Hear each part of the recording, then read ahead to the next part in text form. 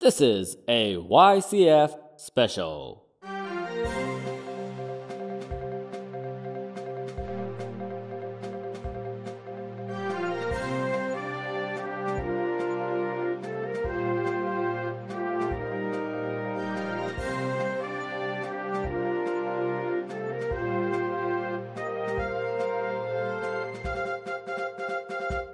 All right, welcome to your Church Friends podcast. I am Chris. I'm Yurlich, and today we have my friend Jack. He is an online friend of mine who I think several years we've been connected, and we mentioned Dr. Michael Heiser quite a bit because he's had the impact. And through Facebook, he had an online group going there, and that's where I had met Jack. And then through Jack's very well thought out posts, started interacting with him, came across tons of blogs.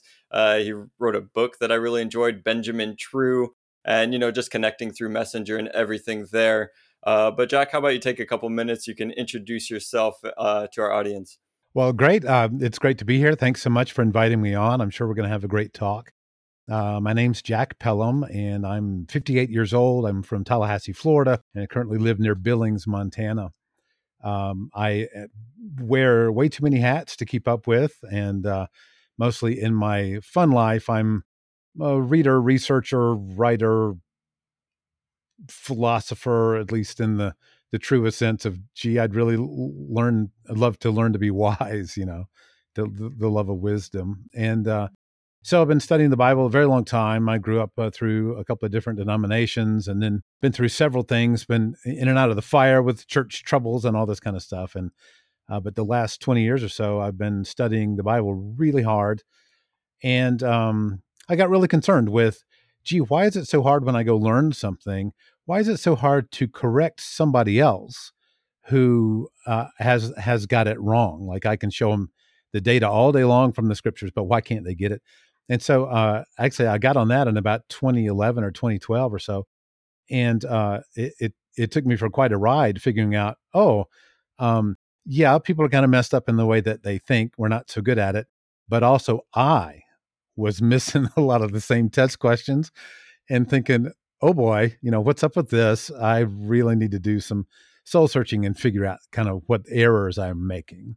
Right. So in that, when you're talking about really thinking through things, I didn't mention in my brief introduction, you have your own podcast, Rethinking the Bible. So all of our audience, go and you can really dive into Jack's mind on that one and really start rethinking the Bible in the way that he was just saying there. And I think that we can do a pretty fun introduction to how we think and how that plays out. You have a couple questions for us to kind of get us thinking. Oh, sure. Yeah. And these it's funny.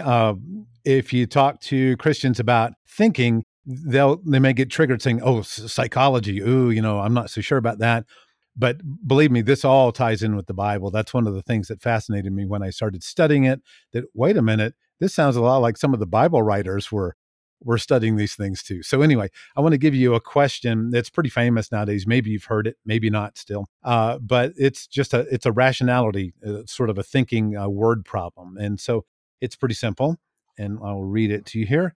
A bat and a ball are purchased together for $1.10. The bat costs $1 more than the ball. How much is the ball? And so I'm going to repeat the question because it normally takes somebody about twice to be sure they understand what it is. So here it is again. A bat and ball are purchased together for $1.10. The bat costs $1 more than the ball. How much is the ball? So you guys want to take a stab at that one? Yeah. This one I'm familiar with, so I'm going to pass it over to Chris. You can Sure. take a second to think about it, Chris, and see what you get. Because this one is like, I'm not going to forget the answer to this one. So, Chris, think about it for a second. We'll see where you land. So my obvious answer is 10 cents, which I'm assuming is wrong, right? It is wrong. Yeah, that's the answer I gave. It's what my son gave, what my wife gave. And as it turns out, 80% of people say that 10 cents is right? And so we're a very good company. We all mess it up. Indeed. Right. It's 4 out of 5 people get this one wrong. In fact, even if you put it in front of a group of Harvard students, the percentage is not that much better even. So this is not really an IQ thing. It's a what kind of thinking are you doing thing. So here's the thing. The right answer is, well, first of all, let's show why 10 cents is the wrong answer. If the bat and the ball, we're going to buy them together and it's $1.10, but the bat costs $1 more than the ball. Well, if the ball is 10 cents, then how much does the bat cost? $1 more than 10 cents would be $1.10. $1.10. All right. So now let's add the ball back in at 10 cents. And what's our total? It's $1.20.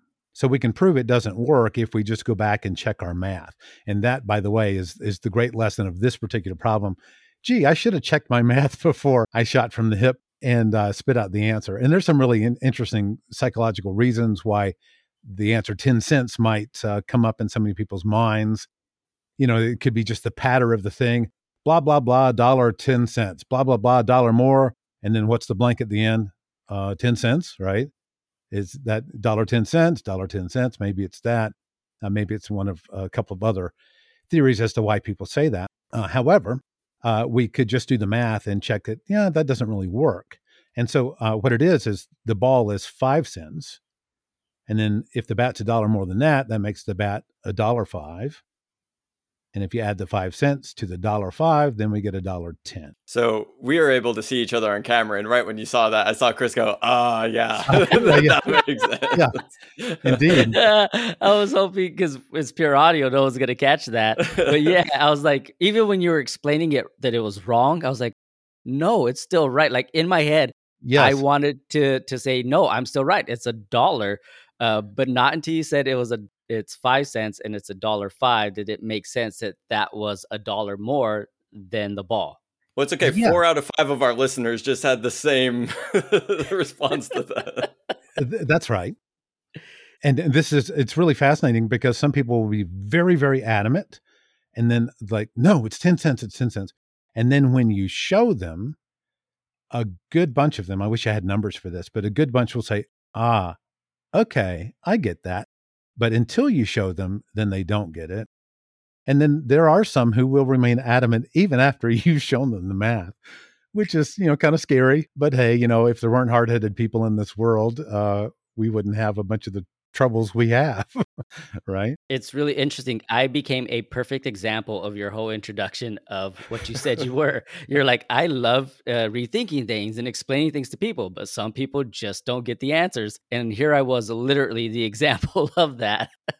Oh, well, yeah. So me too. Here's the big irony with me. I was reading this book where I first saw this particular problem, and I'll think of the name of it in a minute if that's important. But I'm in a tent in my backyard. We'd camped out the night before, and I'm on this big quest to help people think better. And so I thought, I'm going to write a book, but I wanted to read some other things, and I plowed all through the Bible about these things. And I thought, well, let me get into cognitive science and see if there's anything there. And that sort of scared me too, because, oh, wait, psychology and this whole world of mental health counselors, and sometimes what they're doing is not really science. It's just sort of the going fad of how you counsel people. Well, this is different. These are research scientists who are doing research in the laboratory and in clinical research and such. And so they're showing actual facts that they can document that, yeah, we ran this test in front of a bajillion people and 80% got it wrong. Like, okay, well, that's kind of reliable. So this is not sort of hocus pocus stuff like that. And so this question, it got me wrong. I got this. In fact, I took, we can go over some of the other questions at some point in the show whenever you want. But I remember 4 of these questions that I dealt with, and I got 3 of them wrong myself. And here's Mr. I'm going to write a book to help my friends think better. So it was quite the sort of rattling, soul-searching kind of like, wow, what's wrong with me? And so that has led to a whole bunch of, in fact, so here's my big epiphany. I think I call this Pelham's Law somewhere, like, going to be proud naming a thing after myself. So here's my thing I named after myself. It is, I am most likely wrong about many things. That's my big philosophical offering to the world, the thing that Jack figured out. And this is like 2012.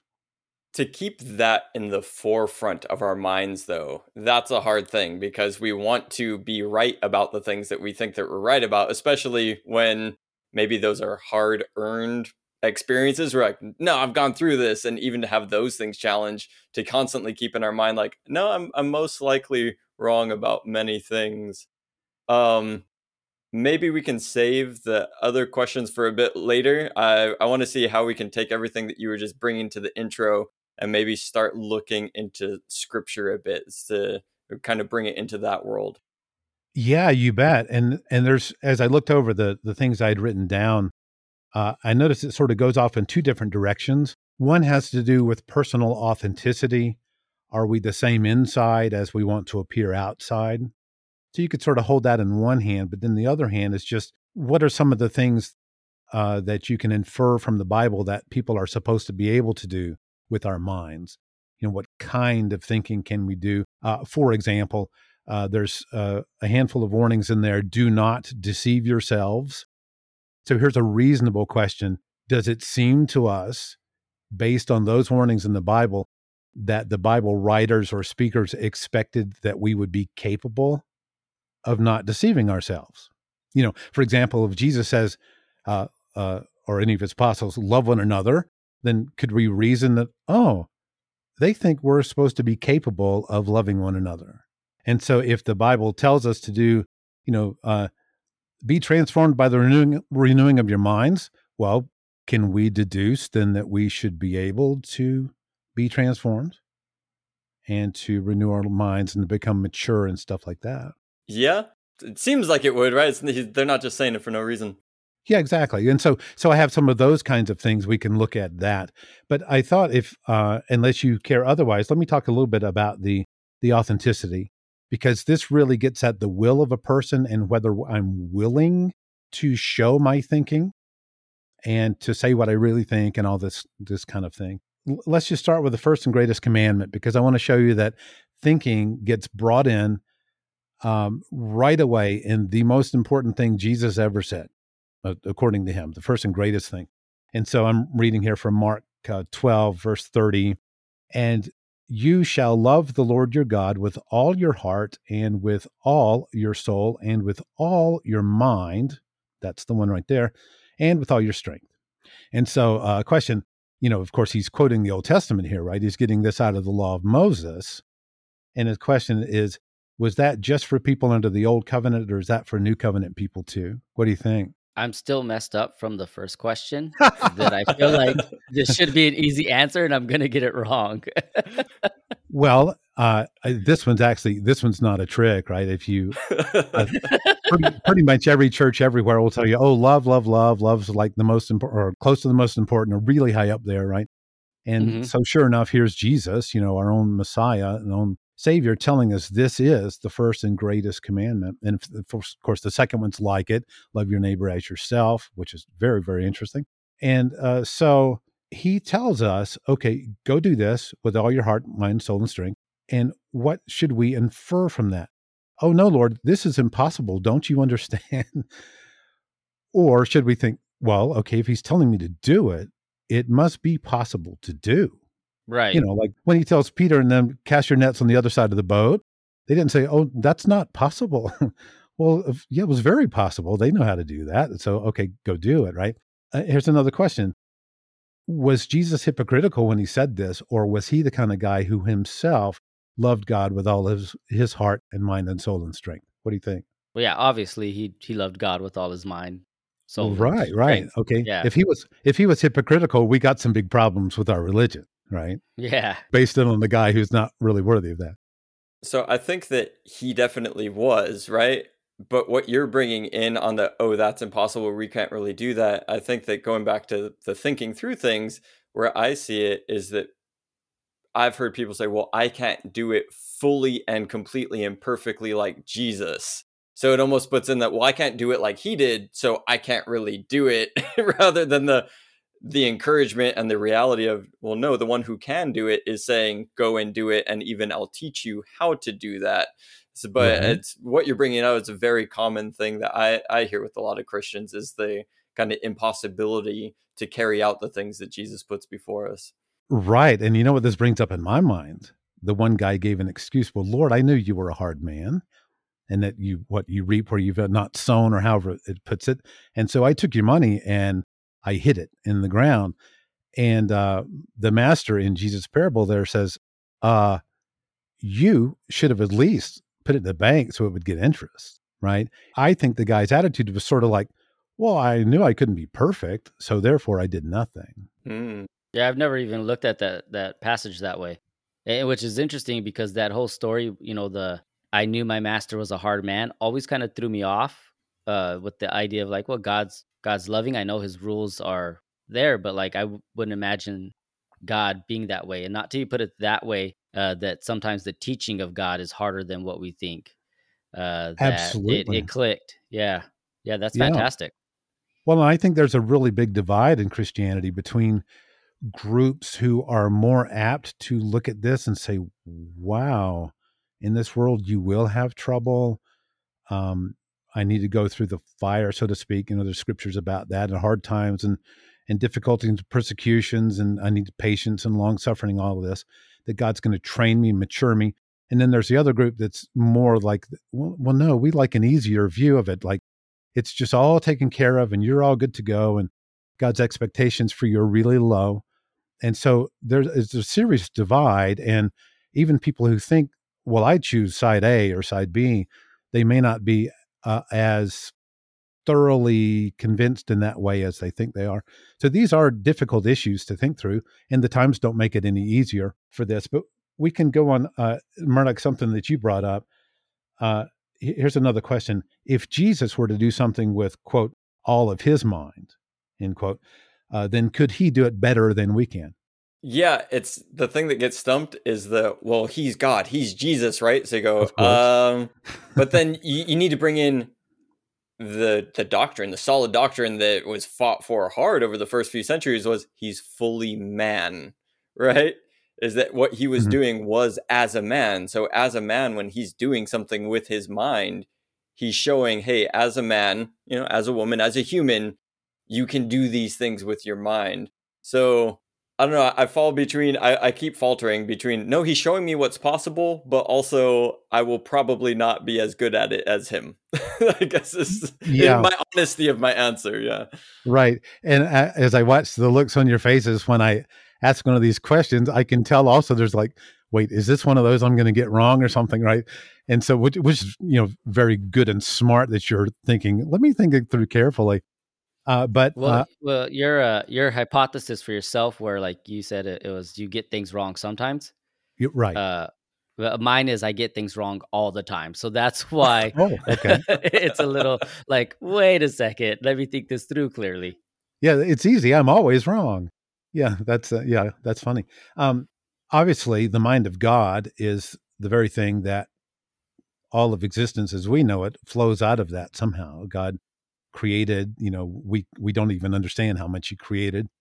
And so could Jesus do something with his mind better than we can do with ours? Oh yeah, I would say so. But the second question is the particulars of that command are with all your mind. And so my next question is, was Jesus more capable of doing something with all his mind than I am? In other words, like being God, he was able to access all of his mind and I'm not. Or, something's wrong with humans where we don't really have all our minds fully available. And I'm not talking about that thing about, you only use 10% of your brain's capacity. No, I'm not really going there necessarily. But the idea, could you use all of what you've got? Or are we somehow limited from being able to do that? Yeah, I guess again, it kind of falls into like what Murdoch's answer was for the last one, where like, well, he's God, he understood the brain and the capacities of it way better than I did, so he tapped into things that we can't. But I do think at some part of it, that's the cop out answer we give. That's It's just easier to default that God, as Jesus, understood things beyond what we understood, which is true. But I don't think he wasn't telling us something that wasn't possible. Like that it wasn't impossible. That there is a way. And a lot of what you have and what we've covered so far is that renewing of our mind. That's the part that I really like. Sure. Is that when you renew your mind, you're kind of washing out some of the old thoughts or the philosophy. So, could I love God with all my mind? Could everything I think, in a sense, to me, creates the idea: could everything I think give God glory?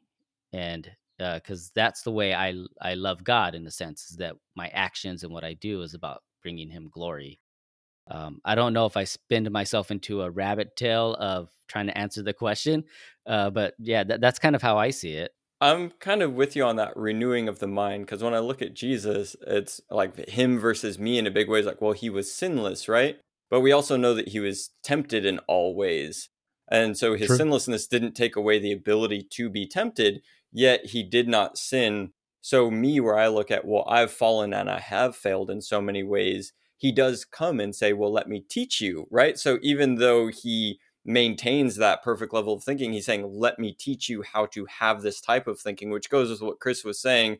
um Again, within that, I would say probably I have some learning disabilities and need the same lessons repeatedly in order to get there. um but yeah, I think that the goal is to bring us to that level, to get us to love. And I really love that, towards like loving God is that we love God with our minds, and that this whole conversation Right. isn't just a, oh, cool, let's think about the intellectual side of it, but really, here's how to love God with this capacity that he gave us. And even what you're bringing out through scripture is as Jesus was doing and showing us to do. So it's a great perspective that's so often missed. Yeah, absolutely. And this particular verse, this first and greatest commandment, links together the word love and the word mind. And it's so easy to find the church who'll say love is like super important. That like almost everybody says that. In fact, I don't know of a church who doesn't. Although I know of some who may not act like they think it's very important. I don't know. But if you think, okay, I'm supposed to love God with everything I've got, and it's a very interesting question, and I don't want to go too far down the trail. But is Jesus telling us here about one thing or about four things? Heart, mind, soul, strength. The way he was thinking, is that four different things, 4 points for us? Or is this all sort of melded together into one thing? And I'll tell you, I've looked for years and years and years because in my analytical mind, I wanted to say, oh, he's giving us four different things. I'm supposed to go do this and then go do that, and the third thing and the fourth thing. But I've never been able to track down through the scriptures, through word studies and such, any difference in heart, mind, soul, and strength in the way they're used. And it's really frustrating when you try. Like you go to your Bible dictionary and you look up heart, and the first two words it may have there is mind or soul. And you look up soul and it says heart or mind. It's this sort of a round robin circular thing. And so if there's a difference, I've never really been able to track it down. And I think that what's going on here, I think, is that Jesus is saying, look, I want all of you. Hmm. Whatever's in there, whatever's part of you, I want it all.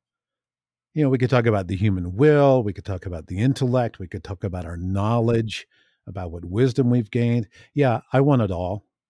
Love me with all of that, all of what you got. And this reminds me of the widow who was lifted up for giving her 2 cents. It was all she had.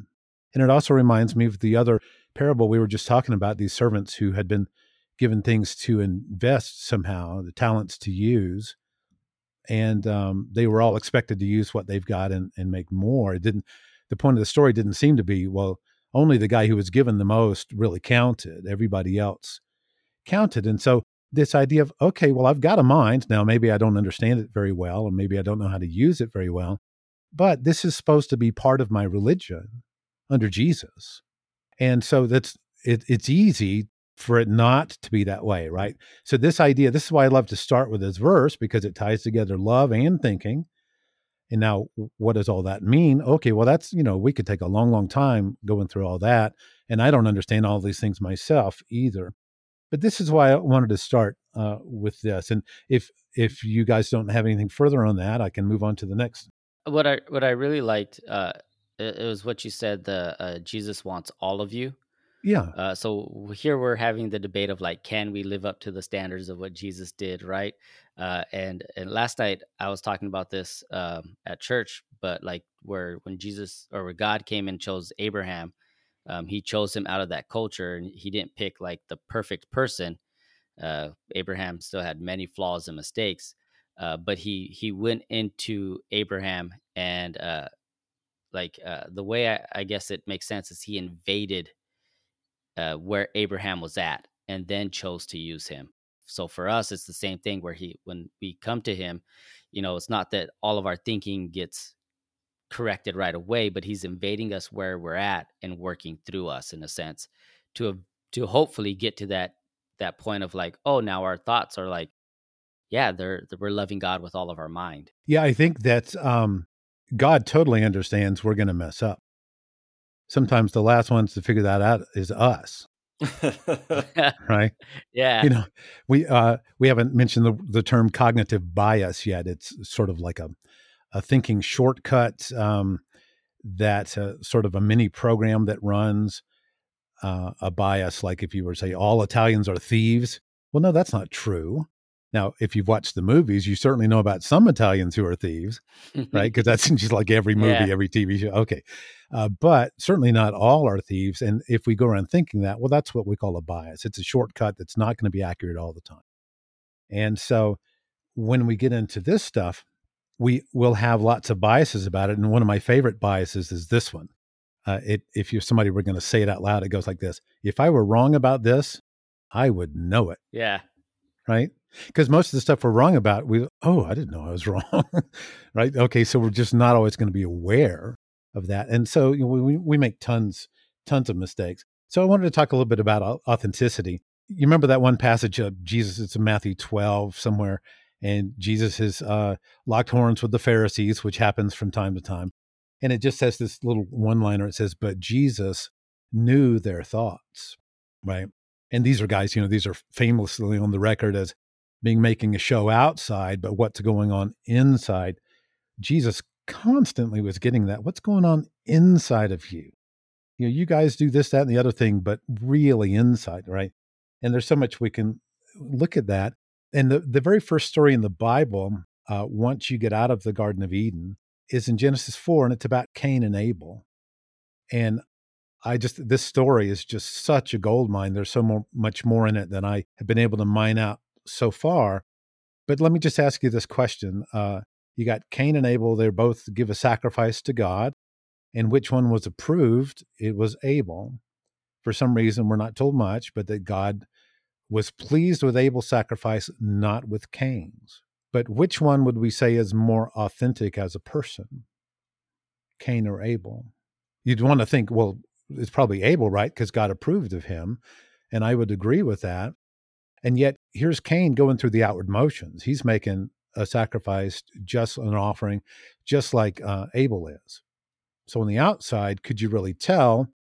Well, no, but if you read the whole story, in fact, you can go read, there's a lot of extra biblical writing about Cain too. And you can read, boy, he was big time into cities and power and greed and pleasure and all this kind of stuff.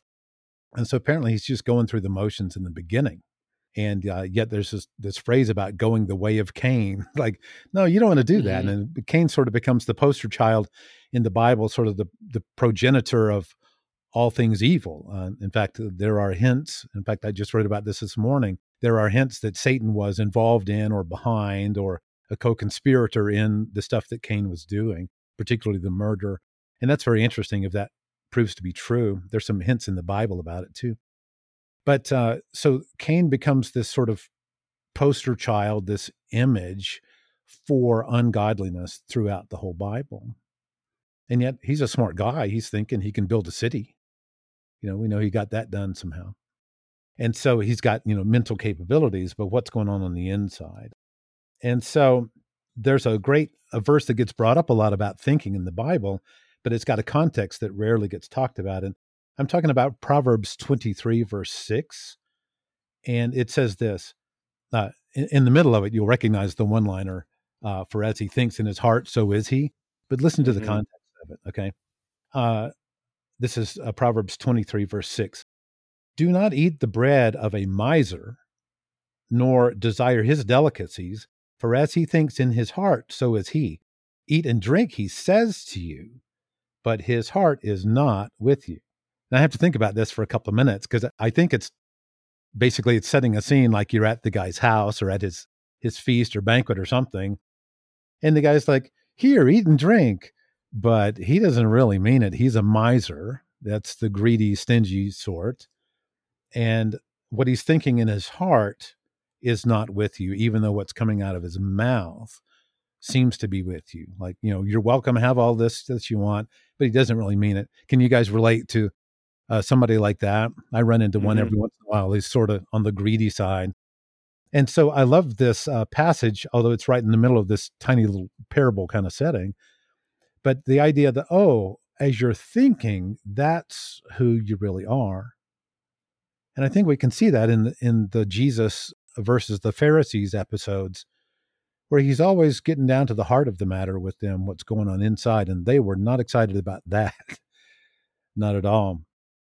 Here's one we could talk about in Matthew 23, verse 25. And he's really letting them have it. Woe to you, scribes and Pharisees, hypocrites, for you clean the outside of the cup and the plate, but inside they are full of greed and self-indulgence. You blind Pharisee. And then I love this. Here's instructions. First, clean the inside of the cup and the plate, that the outside may also be clean. And he goes on with more of the same kind of language, but he actually tells them what to do. He's not just fussing at them. You a bunch of idiots. You're losers. You're done. It's all over. He actually tells them what to do. And then some of them we know actually did it. Paul comes out of the school of Pharisees, right? Yeah, within that, all of this is under the branch of authenticity, kind of what you're talking about, right? And Sure. It is so easy within Christianity, or I don't know about, I'm saying so easy, it can be easy to just change the outward to fit in. You start changing any of the behaviors, and you can start changing your language. You can pick up on things and, here's how I respond in this situation. Here's what this is. And you end up in the situation like what you're saying with the Pharisees, is that you've washed the outside thing and not the inside thing. And what we've talked about several times already here is like cleaning the inside. So much of that is cleaning your thoughts, that when we're looking at what makes you authentic, and that's Right. that verse in Proverbs that you brought up. And I like how you're linking all of these things together, because in Proverbs saying, as he thinks in his heart, so is he. So it's to be authentic in your thoughts, because your thoughts are going to drive the outside. And as you shown in Cain, you can have a set of thoughts and do a separate action, and then you end up Pharisaical, and just this whole image that you're building. So yeah, how important it is that for any of us as Christians to follow this instruction that you're saying, this is instruction from Jesus, saying first clean the inside. And so much of how even I can default to this is, cleaning the inside, I need to clean up my sin. I need to clean up my issues. I need to clean up, any of those things that are wrong with me. But I don't immediately link those things that are wrong with me with being my thinking is what's wrong with me. That's not really the most immediate thought. So just how you linked all of that together is really good, because I do believe that there are even other scriptures that point to, if you clean the thinking, the rest will kind of follow with that. It's kind of like the Sermon on the Mount, where we have the 10 Commandments, and it's the like, don't commit adultery, but Jesus is like, no, the thing is the lust. It's what you're thinking. You're looking at something, and it's what your imagination is doing that causes the action. So kind of like what Murdoch is saying, we generally go to like, okay, I'm in this faith. What do I do next? And the what do I do isn't necessarily the thought of what do I change about how I'm thinking, but it's more of how do I change the actions that I'm doing. So we go straight into like, how do I stop doing the thing, instead of like, well, how do I rechange my brain so that I no longer desire to do the thing? Okay, wow, we could just stop right there, because that is like the biggest point ever. Because now we're getting down deeper than just the superficial thoughts and words and calculations and planning for the day and writing it down and making a list, down to the very will of the human. What do I want? What's my fundamental disposition? What kind of person am I? Even things that may be deeper than words. And so Chris, you just nailed the heart of it right there. There's a passage. This is not in the Sermon on the Mount exactly, but this was on my list to look at. Let me just pull out a little. This is from Matthew 15, 7 through 20 or somewhere in there. But the one verse I wanted to pull out, Jesus is getting on to them again about, this is the whole talk about what comes out of the mouth. It's what defiles a person. Well, what comes out of your mouth was what was already in your mind or in your heart, as they would say. And then verse 19, very specifically, for out of the heart come, first thing, evil thoughts. And then murder and adultery and sexual immorality and theft and false witness and slander. Both those last two have to do with truth and falseness, right? Falsehood. And so those are thinking things, because a lot of what our brains do for us is try to help us determine the reality of the world around us. Oh, let's go to the park. Well, we can't. Why not? Well, we don't have enough gas in the car. Well, how do you know that? Well, the gauge says it's on empty. But we know that cage is broken and I filled it up yesterday. Oh, okay. Didn't know that. Okay. That's different. Now I understand the truth of the situation better, right? Or if you're trusting the gauge when you shouldn't, oops, you're going to figure that one out the hard way, right? Okay. So this is what our brains, or at least one thing they help us do, and very well, is figure out what's the truth of this situation. And yet, what if my thoughts are evil? Or what if they are ill-informed? Or what if they're hasty? What does it say? It's not good to have zeal without knowledge, nor to be hasty and miss the way. Or there's even Solomon chimed in on this, I think, when he said, the first to state his case seems right until another comes along and questions him.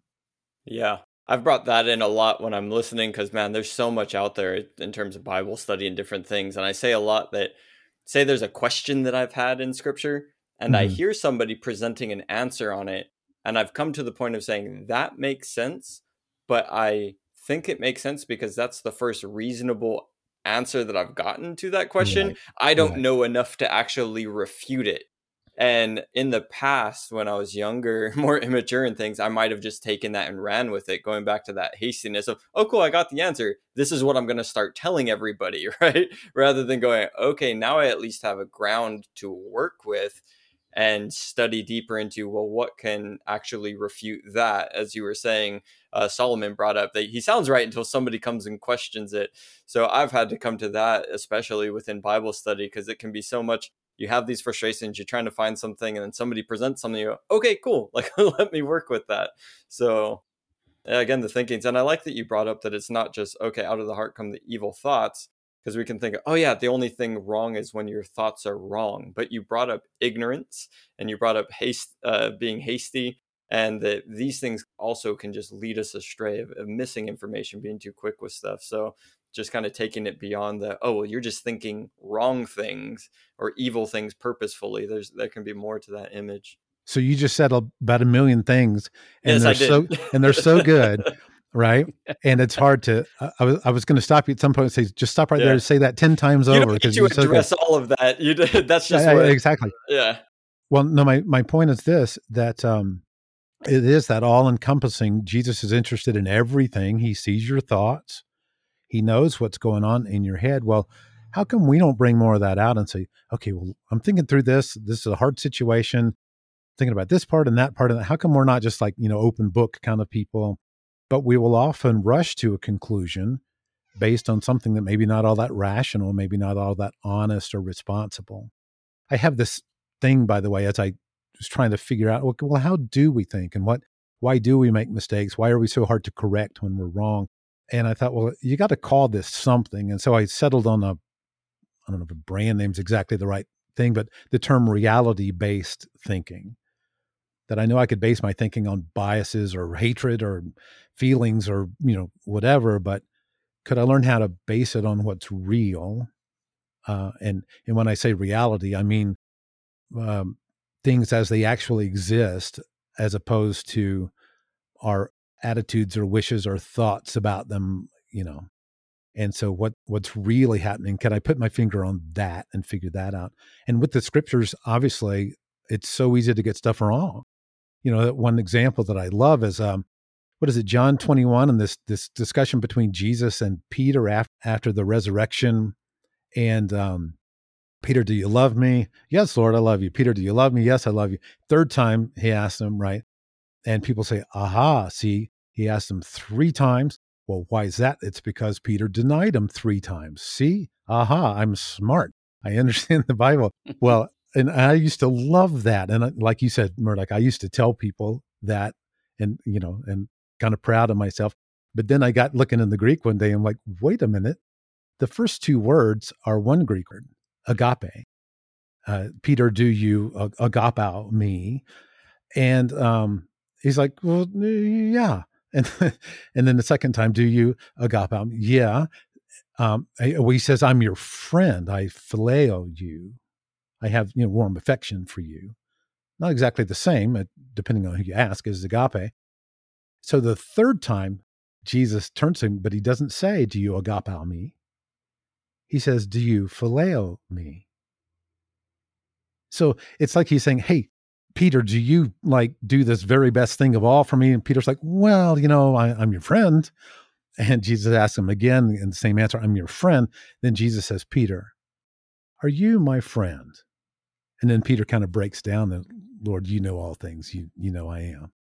And I think he was right. I don't think he was, there was no guile there. There's no error.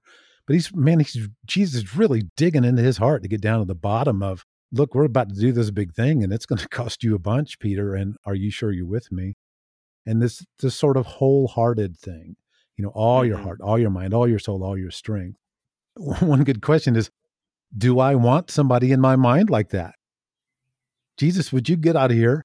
I'm tired of having you look over all my thoughts and examine everything I do. You're watching me like a hawk, And I think it takes a lot of maturity to get where you're sort of willing for somebody else to come in and rearrange the furniture in your mind. Yeah, I like that too, because it ties back to with that scripture you brought up where he was talking to the Pharisees. He knew their thoughts. Yes. And you see that often, like even in other situations, like he knew their thoughts. And I guess because we kind of correlated with the Pharisees, that his response to their thoughts was very rebuking, harsh in a sense. Sure. That's why we're like, oh, I don't want that in my mind because I don't want the rebuke all the time.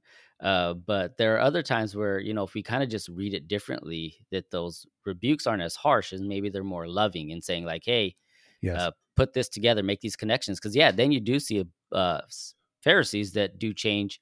Like we talked about Paul, but there's also Nicodemus, who became a follower although during the lifetime of Jesus, it was more of the secret follower, but he still started, the rewiring, pulling those pins out, putting them in different positions and allowing Jesus to kind of do that in his brain. So yeah, I like everything that you're saying, because it's really like a connect the dots picture going on here for me right now in my brain, where like I don't know what the image is and you're putting all the dots together and I'm starting to see it in a bigger way. So yeah, I really enjoyed this. And within this, we've done a lot of, I think this is still all under that topic of authenticity that you're talking about, right? Because it's all about our internal thoughts, who we are with ourselves, who we are before God, and really trying to bring that to integrity and good thinking and well thinking and righteousness. But I think that what you also, as you've gone through your studies, brings us out beyond just our own internal thinking and then bringing our thinking into interacting with the world, right? Yeah, absolutely. One of the lines I came up with along the way was, what could be more you than how you think? Like you see somebody in a great jacket, you're like, oh, dude, that jacket is so you, right? It's in that sense I'm talking. Well, what could be more you than the way you think habitually? And there's something to that. Now, recently, as I've continued to learn more, I'm like, oh, what could be more you than your will? The things you want, this very deep, bottom level, fundamental who you are, what's your disposition. And of course, but that controls your thinking a lot. In fact, there's a great quote from Charlotte Mason, who was about 100 years ago, a British educational philosopher. And she said that something like this, the human intellect or the intellect serves at the pleasure of the will. And so this is a really great point to make before we go forward. Suppose Joe's reading the Bible and, the Bible says for him all the same stuff it says for all the rest of us, assuming the translation's good enough. Well, what's Joe going to get out of it? Well, doesn't this really depend on what kind of a guy Joe is? Maybe Joe is already predisposed and he's an atheist and just looking to find fault. And he says, well, flood, no, that couldn't be a flood. That's so improbable. That just couldn't. And so he wants to go off on something. rather than to try to understand, well, what's the point of the flood story, right? Because he's not that kind of guy that wants to care about it. Or suppose that Joe is deeply indoctrinated with some certain religious camp and thinks everything outside of what he's been taught must be wrong or either unimportant. Well, so when he comes across something in the Bible that he's not familiar with, what's a guy like that going to do with it? He's probably going to blow it off, hand wave it away. Well, I don't know about that, but let's go on.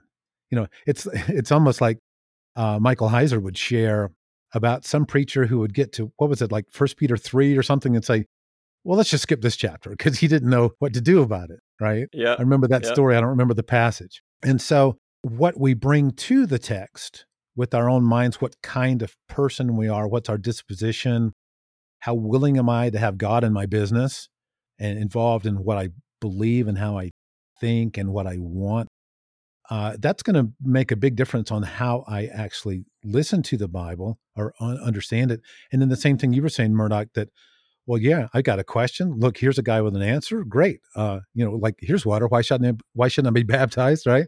Here's a guy with an answer. Why shouldn't I believe that? And of course, Philip did the right thing to go get baptized, but not every guy with the Bible answer has a great answer. And, this has been so much the story of my life these past few years is just checking off the ways I would explain a passage one by one, like, no, okay, that was wrong. And, oh, the next one wasn't so great either. And, keep refining as you go until you hopefully finally get where you understand something really well. It's the one thing I just really liked right there was that we bring our own will into reading the Bible. So we're looking for it to answer life my way and Yes. answer the questions that I want.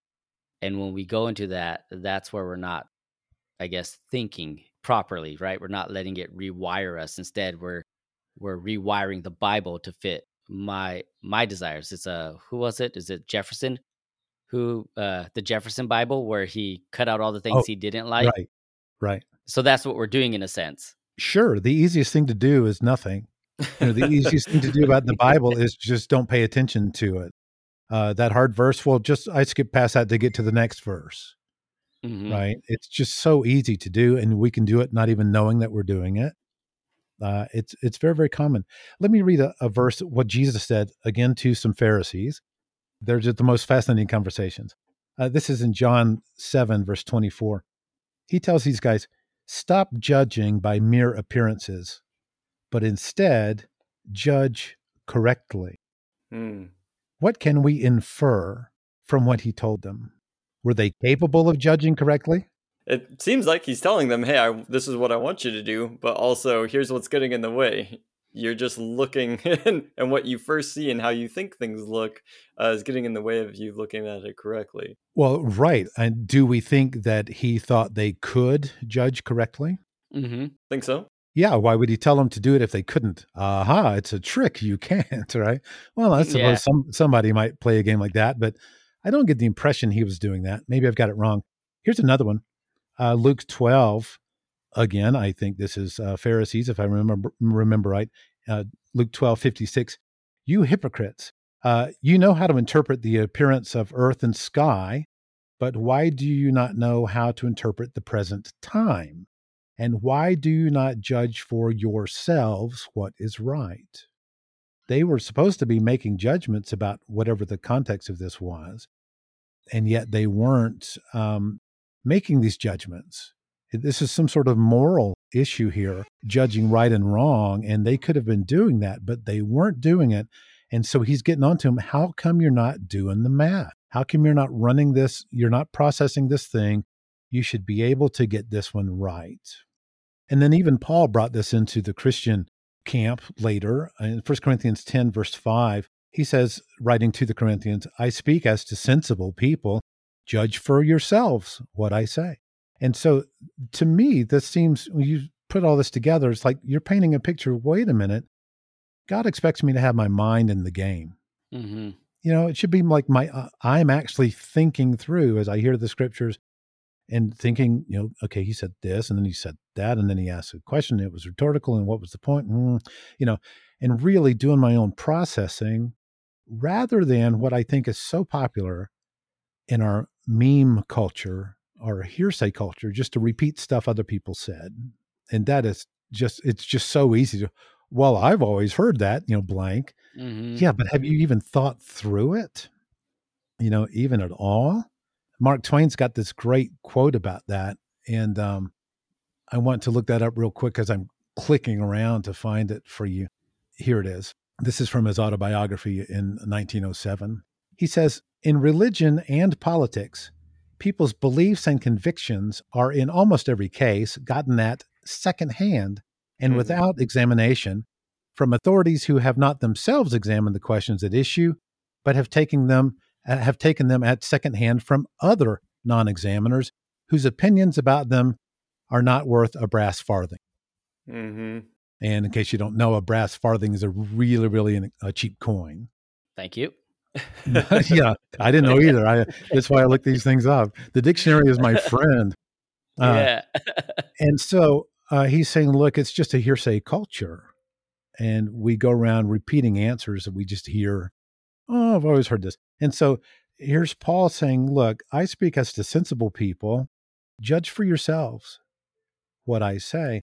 And our culture is not even very capable at judging things for ourselves. In fact, one of the things our culture has done is to take the whole Matthew 7 from the Sermon on the Mount and cut the whole thing down to the first two words, judge not. Yeah. Mm-hmm. Yeah.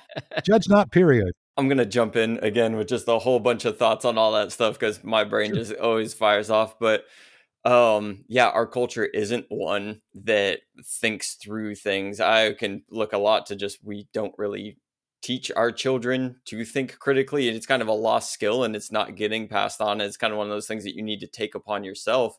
Right. And you mix that with, because it's not taught and it is such a hearsay culture. I think that for myself and for us and for, all of our listeners is to just really take hold of this thought. So much of what is being said has not been thought through to its end. It's just been passed on. And we ourselves need to take the responsibility to judge correctly, like you first brought up, right? And that is a responsibility. And you said earlier, the easiest thing is nothing. And what we're called to isn't just the hard things of discipleship, like, oh, go and face persecution, but also the hard thing of no, train your mind as thoughts come in, as you're coming across these things, and to be Berean, as the scriptures would call it, go and study out the thing. And I remember being in Bible school, and one of the projects that they had us do is take a passage of scripture and go through, and I forget what it was, we had to come up with like 50 questions about these couple verses, and just go through and question it and question it and question it and question it. And it's good to have questions of these things. And I think that as I've gone through these exercises, and I've said frequently that with so many different denominations and with so many different ways of thinking, and going back through Christian history and realizing we've thought a lot of different ways about these things, and to just get so locked into one way and then just spread rumors that that is the only way, and to get so bold even as to say, like, my denominational way is the only way to God even, and to shut everything out. I really want everyone, and I need to keep reminding myself, I live in a culture where people will repeat as though absolute truth things that they have not themselves sussed out. It is my responsibility alone to examine these things through to their end as much as possible. And I think that going back to that, as much as possible, and Chris, you were talking about it as well, just kind of coming out of the darkness and the ignorance, and I'm paraphrasing you in a different way, but we can't see what we don't know that we can't see, but we need to trust God that as he's trying to teach us a lesson and give us a different point of view, that he will illumine us to these things if we will actually take the time to let him speak into it. So I know that was a lot, but I'm just kind of going through my own learning experience as well as we're having this conversation. But yeah, I guess the root of that is it's our responsibility. We live in a culture that we need to say, I need to take responsibility for this thing. But do you understand how radical that is, what you just said? I wish it wasn't radical, but yeah, it is. It really is. Yeah, I think it's right. I think that's the proper way to see it. I think that's what the Bible is completely behind this. But those are pretty radical words. If you were to push that into a bunch of churches, you'd get pushed out pretty quick. And that's just such an important point, that I am responsible. When I started trying to flesh out this idea of what would reality-based thinking look like, three themes kept coming up to my mind. So I picked this little 3-word tagline. With reality-based thinking, it's honesty, which every Christian should easily say, well, yeah, okay, that's like all over the Bible. And then the second one is rationality. And that one's a little scarier, uncertain what that's all about. The Bible doesn't use that word really. And then the last one is responsibility. And even the responsibility part's pretty radical these days. Probably not so much 100 years ago. People were probably better at understanding, well, a man's got a role in this world, this sort of thing. And I don't mean to get into like male-female roles or anything, but just the idea that your life sort of meant something, or you had a place or some honor about it. But today's culture, big money's being made off of trying to teach people to be irresponsible, or to cash in on the ones who are irresponsible, all this kind of stuff. And so there's lots of influencers going this way and that way, that making money off of our own mistakes that we make, our own bad judgment and such. But the idea of honesty, rationality, and responsibility, these I think are all really good Bible things, but I might get some pushback on that word rationality. And what that means in simple terms is, am I seeing things as they actually are? And that's what that bat and ball question was. Well, I have a strong feeling that the answer is 10 cents. Yeah, that's nice, but it's not the right answer. I mean, don't mean to diss your feelings, but it's just not the right answer. And so when I realized I had gotten that one wrong, that hurt my feelings too, but I went the right way and went with the demonstrable right answer, rather than, no, this is the way I was taught. This is what I'm going to stick to. I'm going to defend it to my death, that sort of thing. Yeah, I really been enjoying this, and I hate to be the guy who has to do this right now, but we are running out of our time here. So we got probably like 2 minutes left. So Jack, what do you want to sum up for the audience just within that 2-minute time frame? No matter what you think about God, he's better than that. The most misunderstood man ever to walk this planet was Jesus, even though his name's on a bajillion buildings. And you cannot waste your time by deciding, I'm going to go through the Bible and think it through myself. Because I think God gets a kick out of that. When a human being down here in this mess, this beautiful, ugly world we have, decides, hey, I want to be minded in this way. I want to think about, I want to learn about God and focus on what he says in the Bible. And then, of course, Murdoch, one of the things you said about having all those questions about a passage, I love that. I'm currently in the middle of like 100 questions about Genesis 1. I'm trying to publish that soon. And the point is that when you're asking, that's when you realize, oh, I don't have this answer. I don't have that answer. My answer with this one doesn't fit with my answer for that one. You can't go wrong if you're trying to go for the truth. So honest, rational, and responsible. And that's the way I'd sort of sum all this up. That's awesome. Yeah, we definitely have to do this again to kind of finish up the conversation. Oh, let's do. Yeah, this was fantastic. So let me wrap this up. So I'm Chris. I'm Yurdlich. And I'm Jack. We are your church friends. Thanks for listening.